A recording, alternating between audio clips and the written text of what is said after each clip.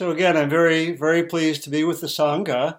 And let me just invite people, if it works for you to have your video on, I would invite that. I love to be able to see people as I'm speaking and in a way teaching and communicating. So if that works for you, I know some may have bandwidth issues, but if that works, that's great.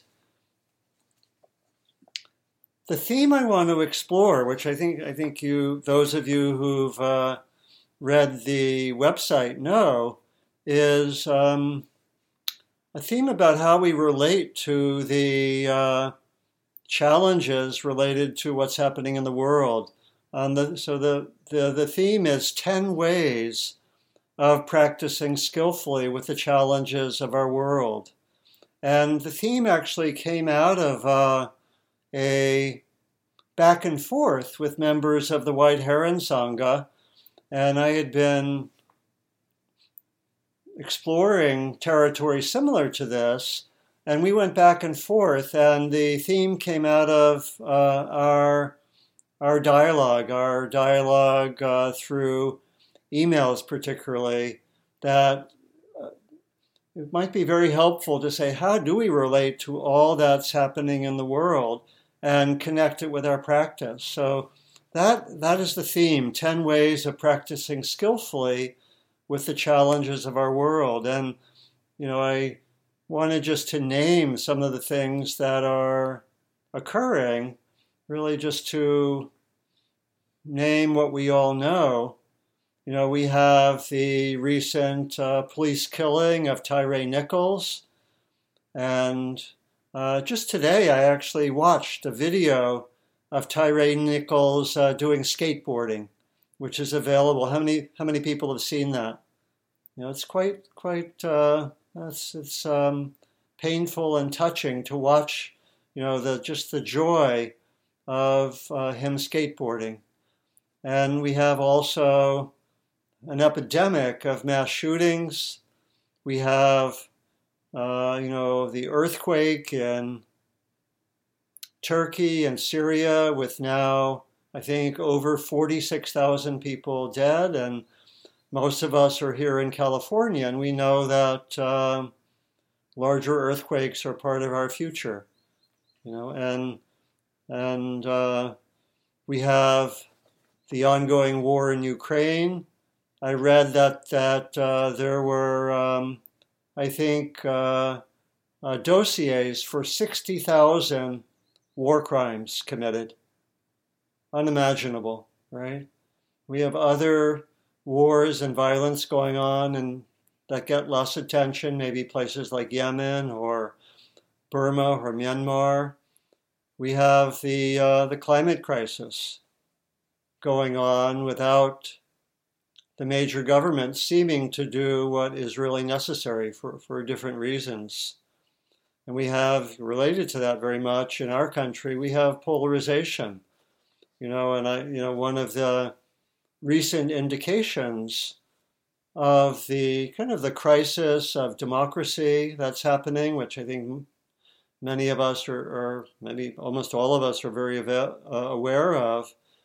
I was aware during the State of the Union speech of how actually some of the Republican members of Congress actually broke the rules of the Congress for decorum, and people made comments about they shouted liar during the talk, which is actually against the rules, but the rules have to be enforced by the Speaker of the House, who chose not to, right? And so one political scientist said this after the State of the Union: in old established democracies, when you see an increase in this type of behavior, it is usually symptomatic of a breakdown of democratic norms. So we know that's part of it also. It's a lot to hold. How do we hold that with our practice? How do we maintain what in Buddhist teachings is called wise view or right view? in relationship to the pain of the world, the challenges of the world? How do we respond skillfully in our own ways to what's happening in the world? How do we get caught ourselves in unskillful views and in unskillful reactions? How do we ourselves get caught in these ways? And so I wanted to give 10 ways of answering those questions, 10 ways of responding. And I should say that each of these probably could be the focus of a week or a month or 6 months, that I'll be naming things. And what I'll be inviting is to invite each of us to ask, which of these resonate with me? Which of these speak to me or might lead to more clarity or more intentionality in my own responses? And I also want to say that I'm giving this talk partly for myself. Sometimes I give talks and I say to myself, you should listen to what this guy is saying, right?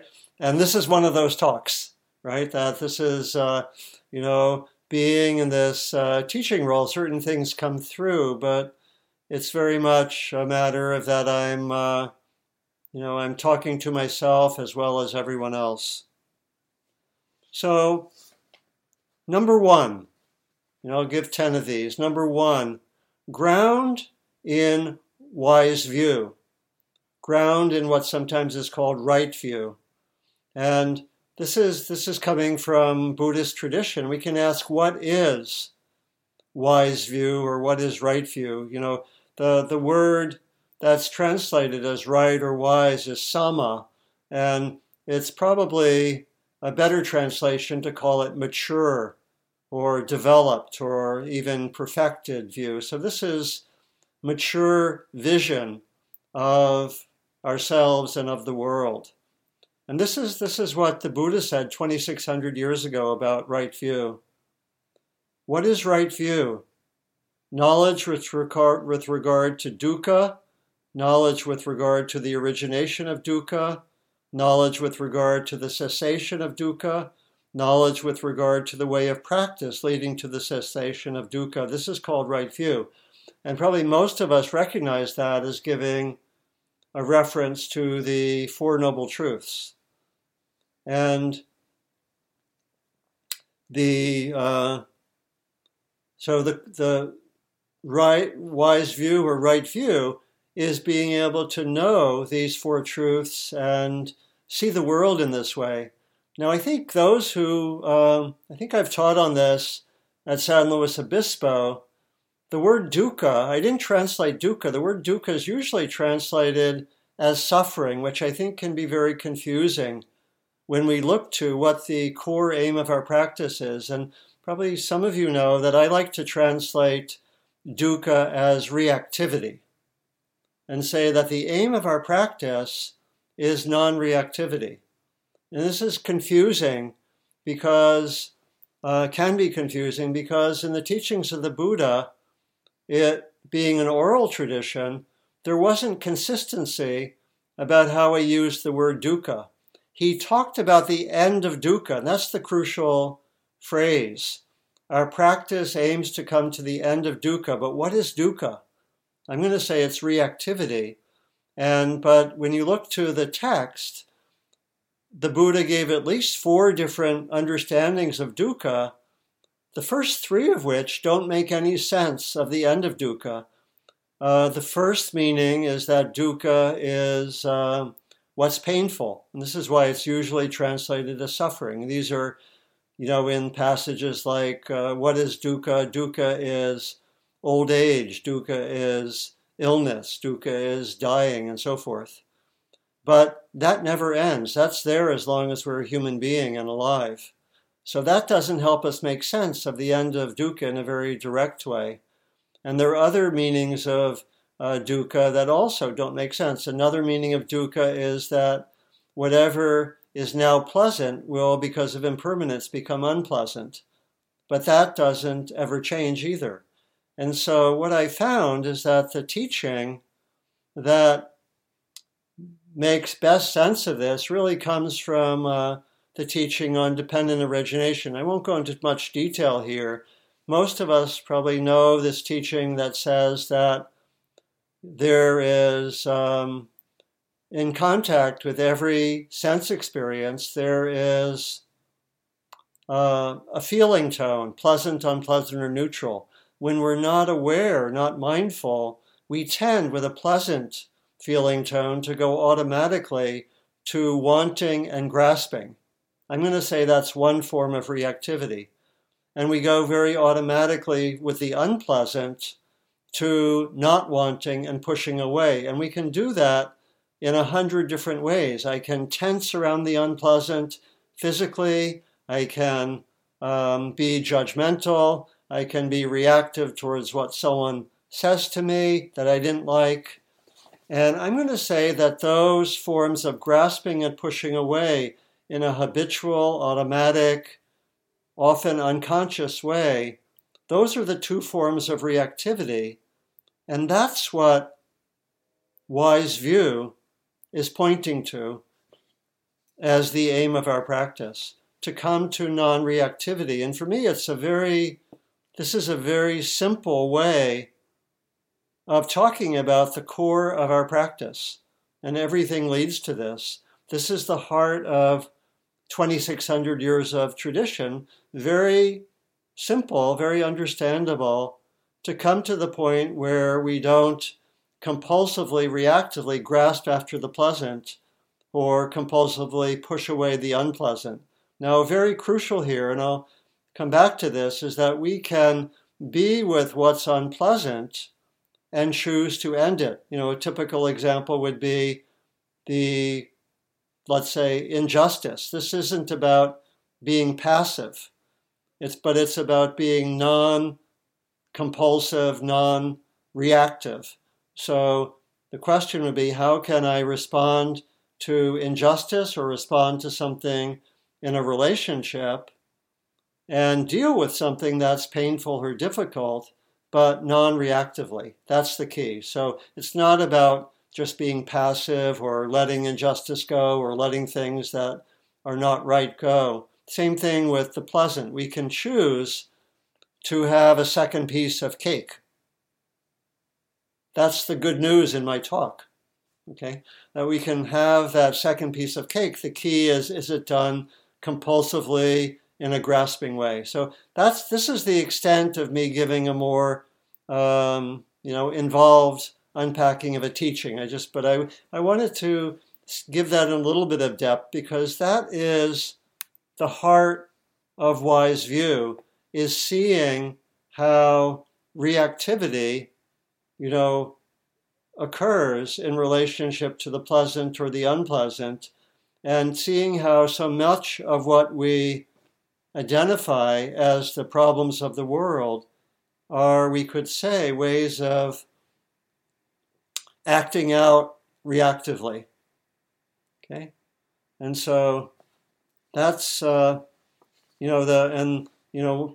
of the other teachings which expresses this, which I think most of us know, is the teaching of the two arrows, where the Buddha says everyone at times has painful experiences. What distinguishes a non-practitioner from a skilled practitioner? He said having painful experiences like being shot by an arrow. An unskilled practitioner or a non-practitioner will tend to shoot a second arrow as if this would help get rid of the first arrow. Whereas a skilled practitioner learns not to do that. So the second arrow are all the forms of reactivity. That's a metaphor. So when I work with people, the most common guidance I give them, you've had something difficult, try not to shoot the second arrow. In other words, try to be with what's difficult and painful as much as possible without reactivity. And so we can actually see the world through the lens of right view. We can look at difficulties in society and see reactivity. We can look at conflicts, and see reactivity. This can be the lens that we look through the world at, or that we use to see the world. Okay, that's number one. That's probably the longest I'll talk about each of them. Number two, be aware of unskillful views in oneself and in the world. In other words, when are there views or opinions or positions that come out of reactivity? We want to see this in ourselves and see this in the world. See how there can be clinging to views, very obvious on the political level, but we can do that too. We can cling to Buddhist views or spiritual views. And so we want to, the second guideline is to really, when you are with others and looking even at the news, look through this lens of right view and see when are there unskillful views.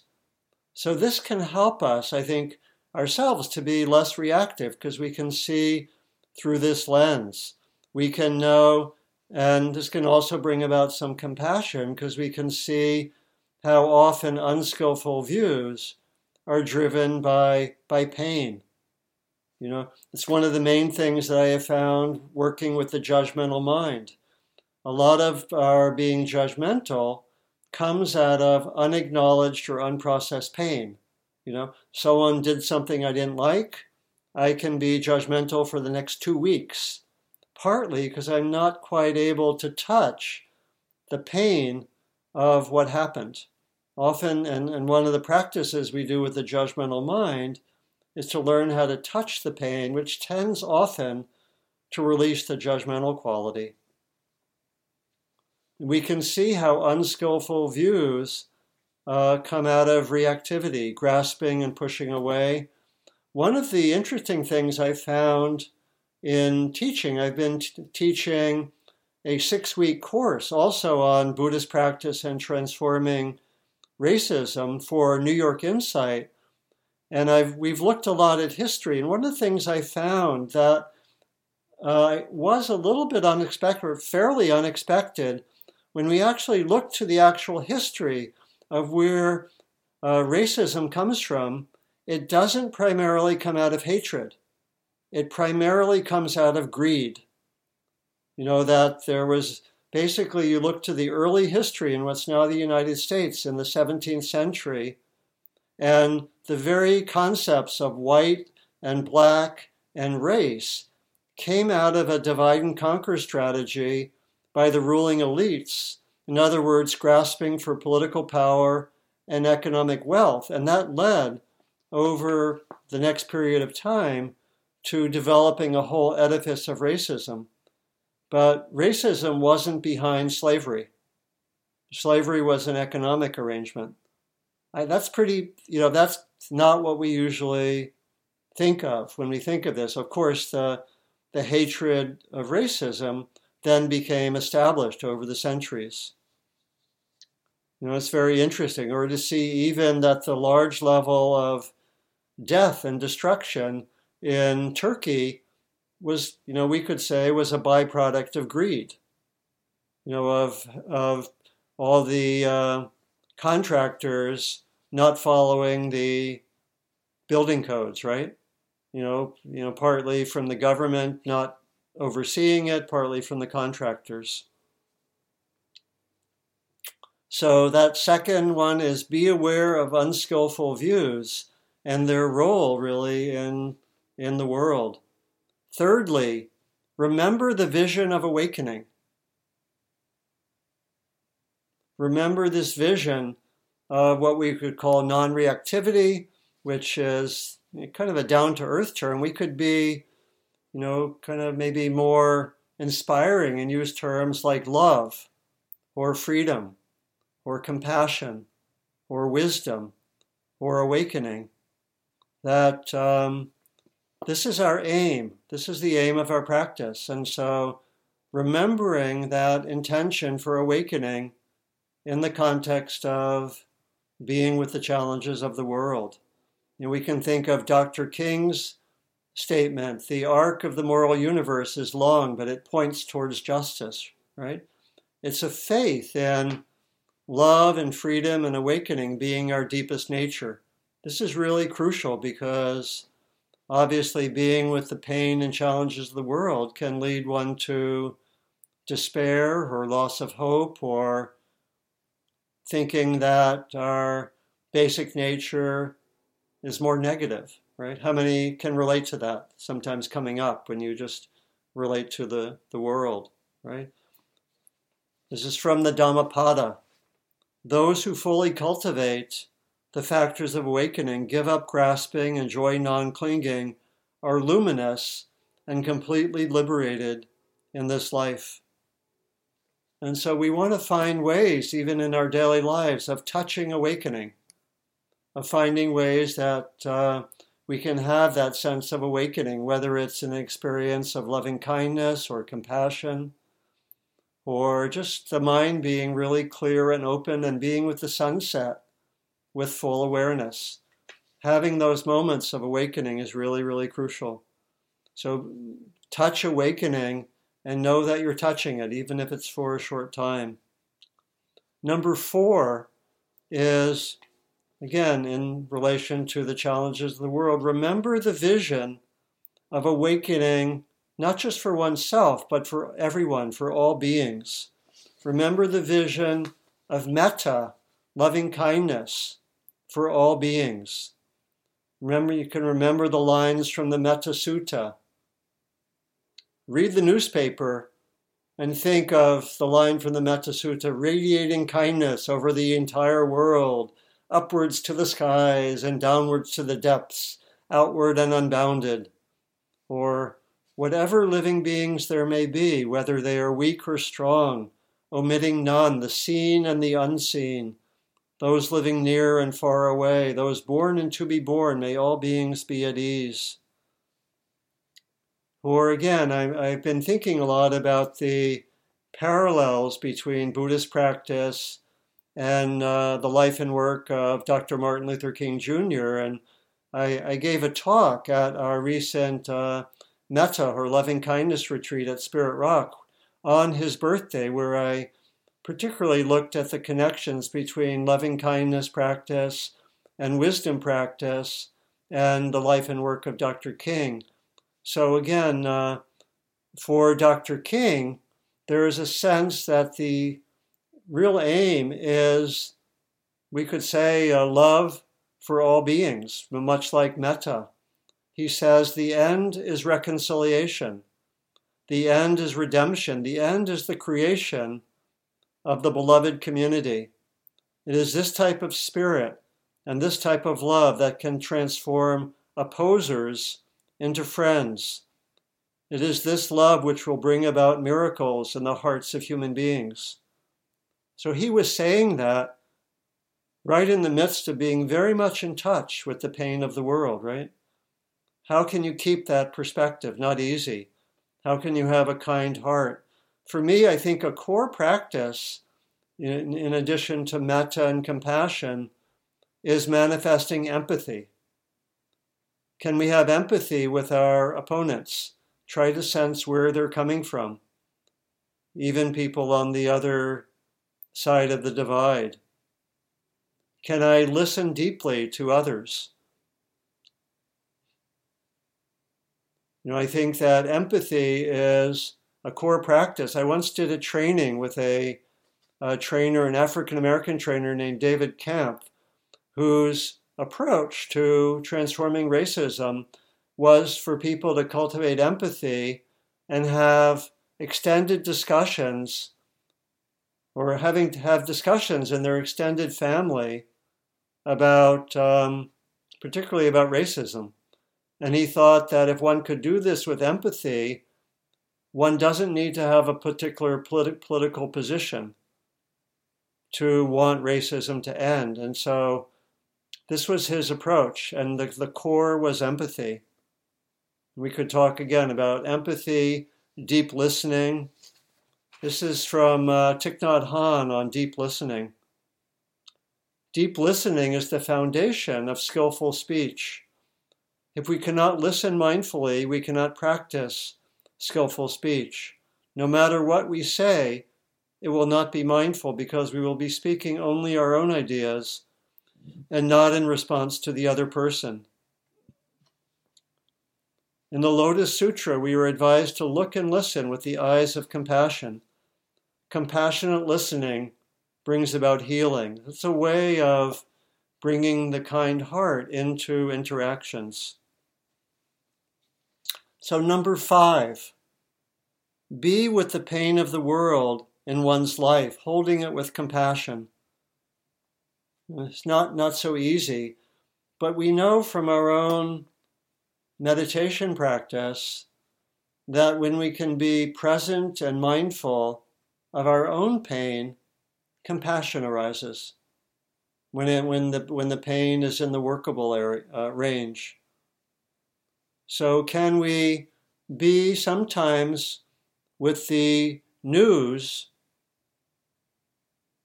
as a mindfulness practice? Can I have a little ritual where I bring mindfulness to 5 minutes of the news? I've done retreats which were involved with socially engaged practice where we listen to the news in the morning as a practice. What would that be like? I think it's also important to not listen too much to the news. Does anyone listen too much to the news? Okay, that's something that's really crucial to know how much we're just being addicted to the news and how much is actually helpful just to be informed. Because being with the news can be numbing or lead us to despair even. I think it's actually could be helpful to do periodically different rituals that help us hold the pain. And I've worked with the practices from Joanna Macy for a lot of years. And some of you know the Truth Mandala. There are practices that open up in a group setting to the pain that we have. And these have been really important for me in my own life. I think when I first trained with Joanna was over 30 years ago. It happened to be the weekend right after the first Gulf War. And I had been doing work with Buddhist Peace Fellowship, quite active. We had been having different kinds of events. And after the bombing started, I felt numb. And I felt like I couldn't act. Something was it was too much. And that can be a very common way that we relate to the world and the pain of the world. And we did a weekend of practice. And one of the practices was called the Truth Mandala, where we're together and we go into a circle. And we did this with 70 people for about an hour and a half, going into a circle and just naming the pain that we're feeling. And it's a guided practice, so there actually are 4 places where we can go. I think one is for anger, one for sadness, one for confusion, one for fear, and there's a place in the middle if it's something else. And people would go into this and just speak what was there for them, be heard by others. I did this, and I found that practice touched the pain that I had in relation to the world, which is not easy to touch, and something was released. And after that, I was able to act. I was numb and somewhat paralyzed up until that touching of the pain. And I've used this practice when I've done 3 retreats, 3 basically 4 or 5 day retreats related to Buddhist practice and transforming racism. And at one of these, we did this ritual in the midst of the retreat, and we had people touching pain. We had people I did this in the South actually, and we had people one person whose ancestors were slave owners, another who had ancestors who had been in the Confederate Army, and they were able to touch something in the group setting which wasn't able to be touched otherwise, and something gets released. And we can do this maybe in our own way, maybe just with 1 or 2 people, but can really... So that's something where we need to do things together. 6, know how to resolve differences and conflict in yourself and in your immediate relationships, and then bring that perspective into the larger world. So this is a big one. One of the areas that, the world is very unskillful often at working with conflict, right? And working skillfully with conflict. Again, this could be something we look at for a day or a week, but the short guideline for working with conflict skillfully is to be able to get away from the kind of the reactive positions that people have and go with empathy into what really matters for each side or each person with empathy. And in my experience, having done a certain amount of mediation with people and looking at conflicts, I have deep confidence that every conflict, even the most severe, and I've done this applying it to Israel-Palestine, for example, even the most severe conflict, when we do empathic practice and look for the deep values and what really deeply matters for the different sides, even with really extreme conflicts, let alone with ones that are easier, we can find resolutions. We can find ways of working. And so how to do that just in one's daily life. And then imagine and be skillful, learn to be skillful with conflict in daily life, and then learn how to bring it out into your relation to the world. Number 7. So I'm realizing this is a lot, but just see what resonates with you. Maybe 1 or 2 of them do, and you follow those. Number 7, study and practice non-harming and non-violence at all levels of your life. Non-harming, which we find as the core of our ethical practice, is the basic way that we approach conflicts, issues, really relationships, the larger world.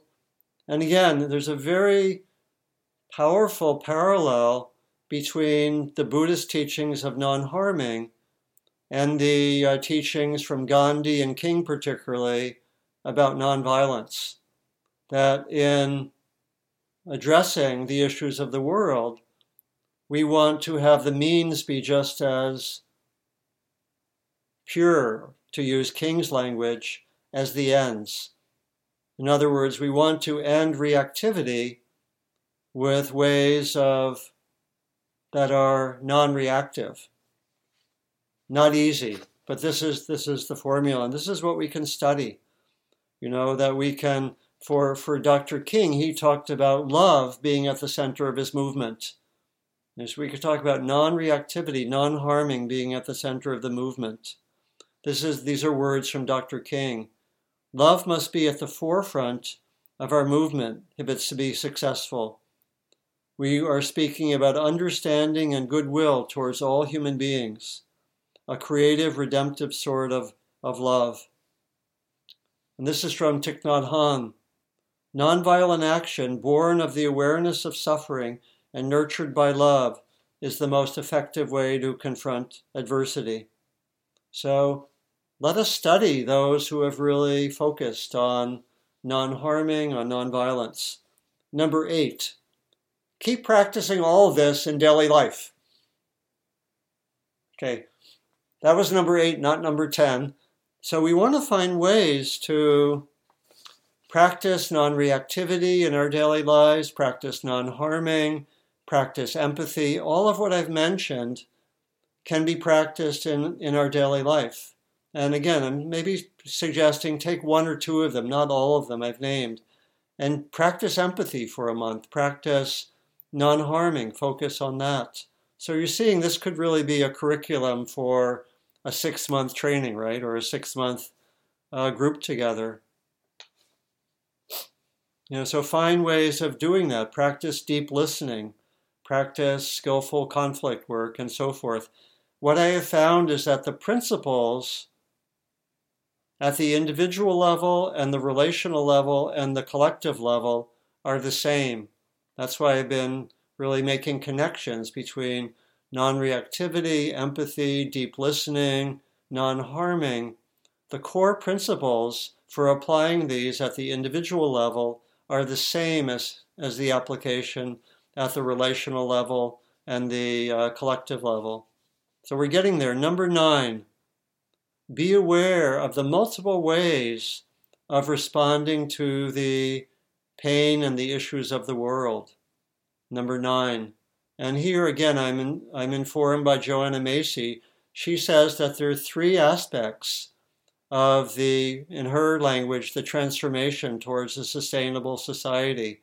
Number 1, holding actions to prevent further damage. This is sort of traditional activism. Number 2, look at the institutions, analyze them, and when necessary, develop alternative institutions. That could be alternative ways of education or healthcare or parenting or education. And number 3, learn to see the world in a different way, really at the heart of our practice. Gandhi had something very similar. He said there were 3 aspects of his program. There was nonviolent action to try to kick the British out but have them leave as friends.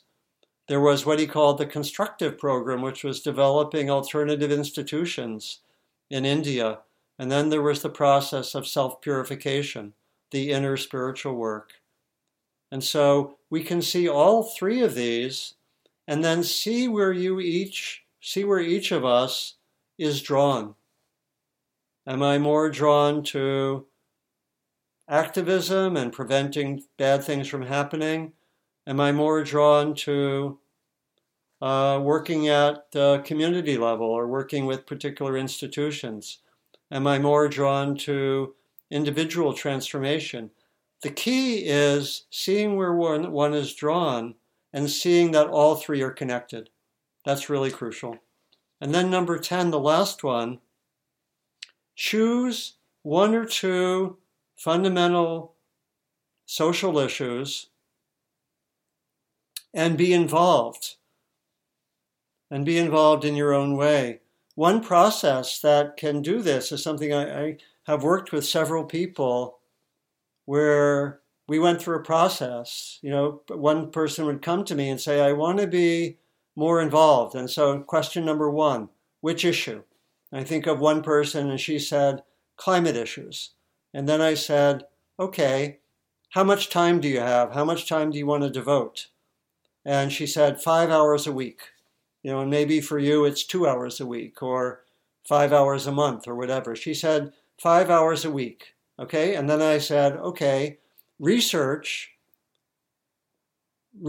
several organizations where you could plug in.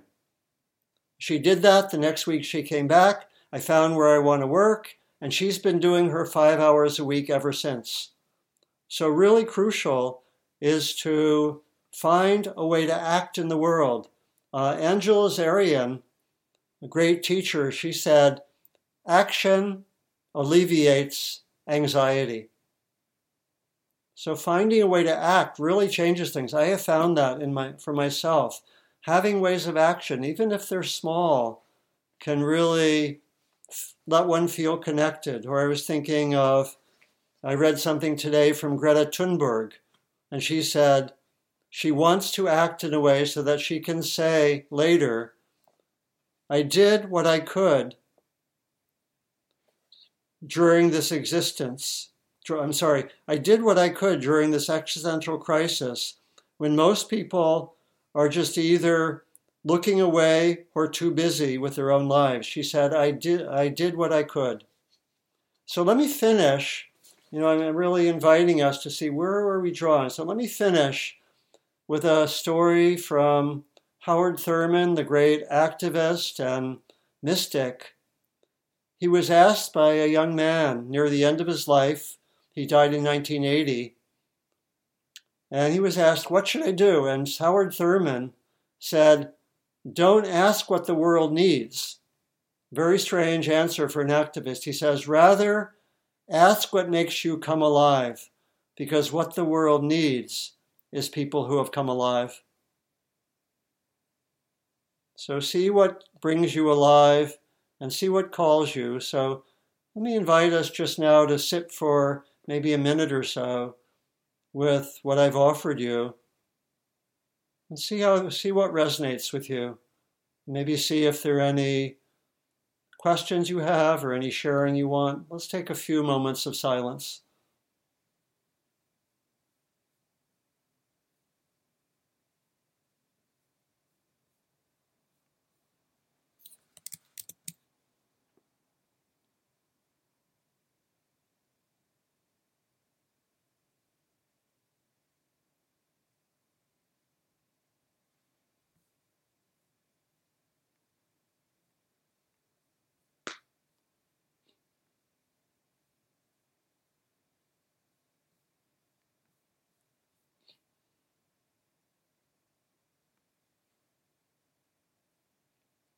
So let me invite any reflections or questions or sharing of any kind that anyone has in relation to what was brought up. And if you have your video on, you can just raise your hand. I can see everyone. Or if you don't have your video on, you can do the raised hand function. So anyone like to share anything? You can just raise your hand. I can see people.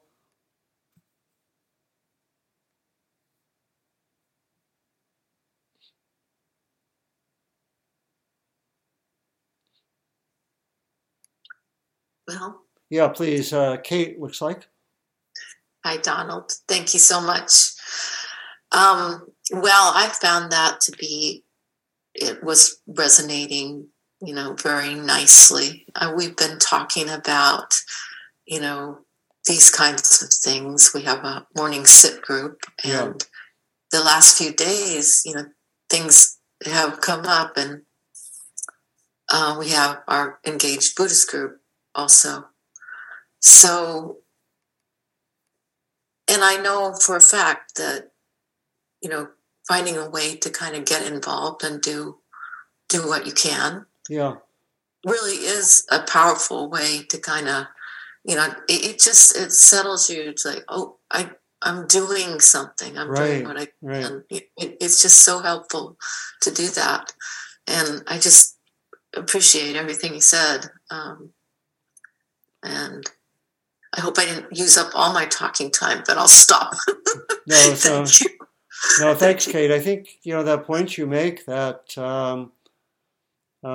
action alleviates anxiety. It also, just to know that one is acting, and it doesn't have to fit a model. Like I say, just see what calls one, maybe one issue. We can do something like that reflection process that I named from the person I worked with. And, sometimes it can take a little while, but just, knowing that one is, I don't know, doing something on the climate issue and you're putting in 2 or 3 hours a week, it makes a difference, and because what would it be like if 20% of the population did that? I think we'd be in a different place, right?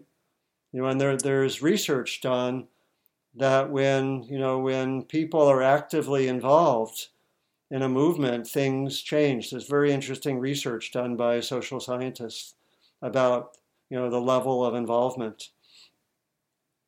Yeah. Please, looks like Ali, is it?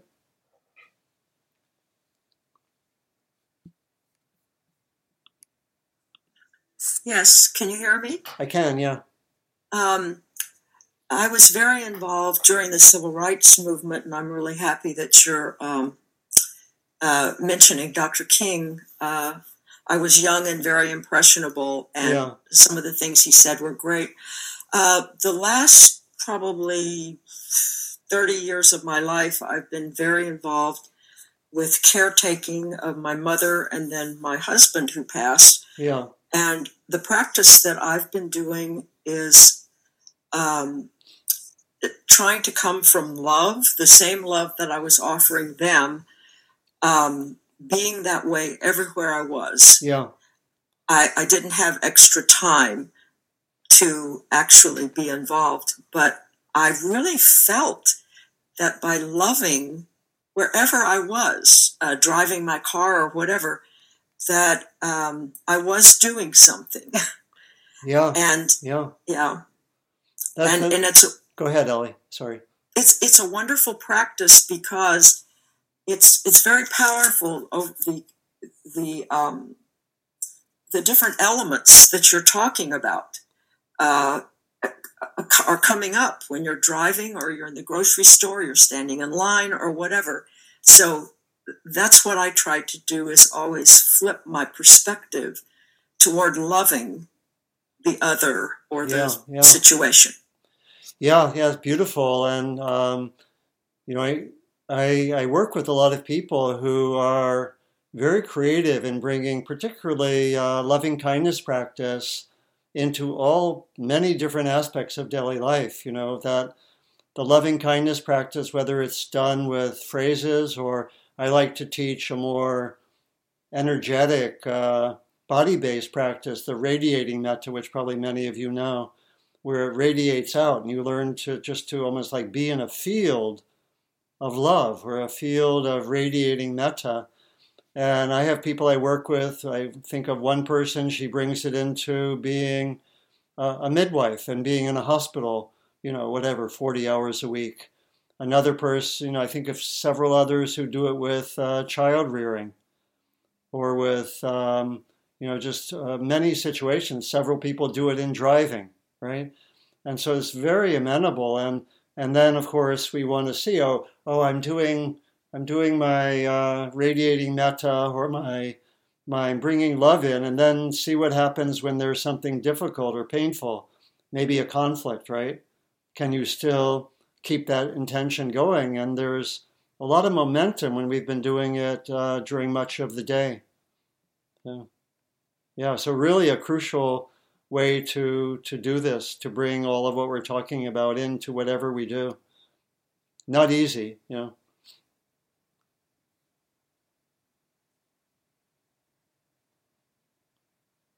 Okay, looks like Susan, please. I was wondering if you could read that last quote again. Oh, the one from Howard Thurman? Yes, please. Okay, actually I didn't. I have it from memory, so. Okay. Yeah, Howard Thurman was an African-American activist and teacher, scholar, who taught for many years at Boston University. I think he also taught at Howard University. And he came out to the Bay Area and he set up the first interracial church community. And so he was very active, and this young man came to him, I think 1972. Howard Thurman died in 1980, and asked him, "What should I do?" And Howard Thurman's response: "Don't ask what the world needs, but ask what makes you come alive, because what the world needs is people who have come alive." Yeah, that really spoke to me. And I just returned today from a conference up in the Pacific Northwest on end of life things. Wow. And that's what makes me come alive, is talking about that issue and all the things around it, and how powerful it is to be with 500 other people who share that energy, Yeah. So along with what you were talking about, I was thinking, and sometimes it's just a couple people getting excited about something can really bring about a change. And also joining with others who feel that way as well. You don't have to see eye to eye on every little thing, as became very clear during this conference, but to share a common interest in a topic, I think, is really, really wonderful and really enlivening. Yeah, that's beautiful. So, other language we might use is just what is alive in oneself, or what, even in my talk just now, what was sparked, what had resonance. I said a lot of things. I talked for, almost probably 40 minutes or so. but in a lot of things. But were there one or two things that really sparked? That's what we want to pay attention to, because those are the seeds that we can invite to grow, so to speak. Right. Yeah. Maybe time for one more if we want to. Do we typically finish on time, Stephen? Yeah. Let me see. Maybe one more. Looks like Marcel, please. Thank you. One thing you touched on is that we teach what we most need to learn. Yeah.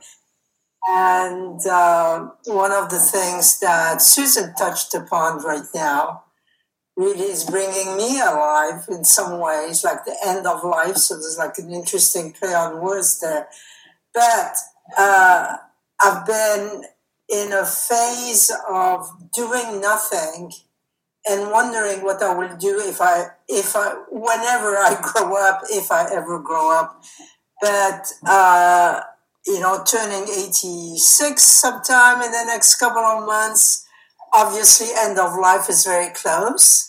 At the same time, I'm really not clear about what it is that I want to do or that turns me on or that brings me alive. Yeah. And at the same time, it's like, this is what I feel drawn to at this point. Yeah. And I'm going to be in touch with you and possibly explore some options at this point. But so I want to thank you. And when you touched upon the Israel-Palestine issue, I also really resonated to that, being of Palestinian background. Yeah.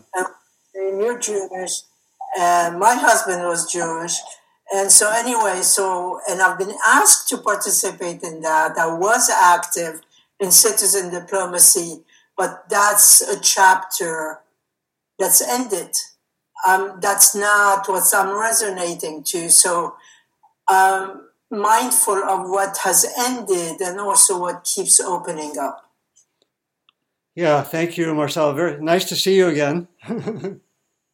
Yeah, and yeah, there's a lot there in what you say that's really helpful. I was thinking of, for me, because I think, what was it, the last time I taught, was it on doing and not doing for the Sangha, right? And I think I talked about how sometimes we need to simply get less busy to know what really is alive for us, right? Sometimes when we're busy, it's hard to know what's most alive. And so finding ways sometimes to do nothing, or, we may take a vacation or do a retreat. For me, when I do retreats, virtually always what is deeper comes more to the surface in terms of my motivation. So, so finding the ways that we can be more in touch with what is really calling, that's really, really crucial. So thank you, Marcel. And again, very, very good to see you again. And so I think we're at time, right? So should we go to the dedication of merit, Stephen? Lead us in the dedication of merit to close our session. Thank you. Yeah, thank you. Thanks for all your help. Let's close with two things. First, let me just invite a few moments to be present with whatever has some energy or aliveness for you. Maybe an intention coming out of our time together. See what's there. Take a minute or so with that.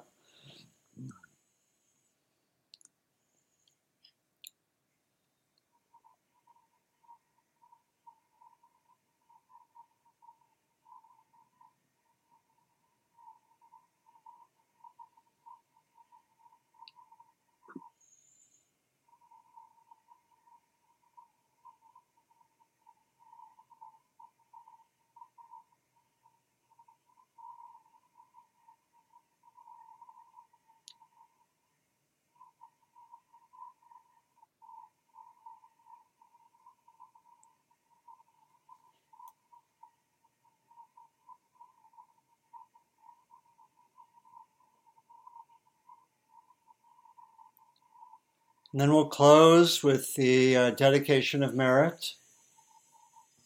Very traditional practice, really about intention. And we remember that we practice not just for ourselves, but we very much practice for ourselves. That's really, we practice for ourselves, but not just for ourselves. And so we invite the benefits of our time together to be there for us, to be there for those in our own circles, and then to go beyond those circles towards all beings. May the benefits of our time together be there for all beings, knowing that we are part of all beings.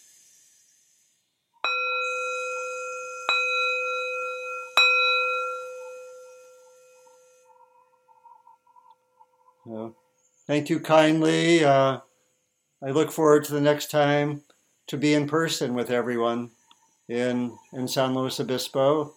And until next time, and I'll end with my way that I greeted people. Maybe not all of you saw this, but I have found my Zoom greeting and farewell goes like this. You can do it too. Okay. Bye-bye, everyone. And feel free to unmute if you like and just say whatever you like. Thank you, Donald. Thank you Wonderful. so much. Thank you, Donald. Thank Great you. to see you. Thank you so much. Thank you. And thank you, Kat, for the dialogue that led to the subject. Yeah. Thanks. Thank you. Thanks, everyone. Thank you. Thanks to Christy and Stephen. Thank you. Thank you, Donald. You're welcome. Okay, good night. Bye. Bye-bye.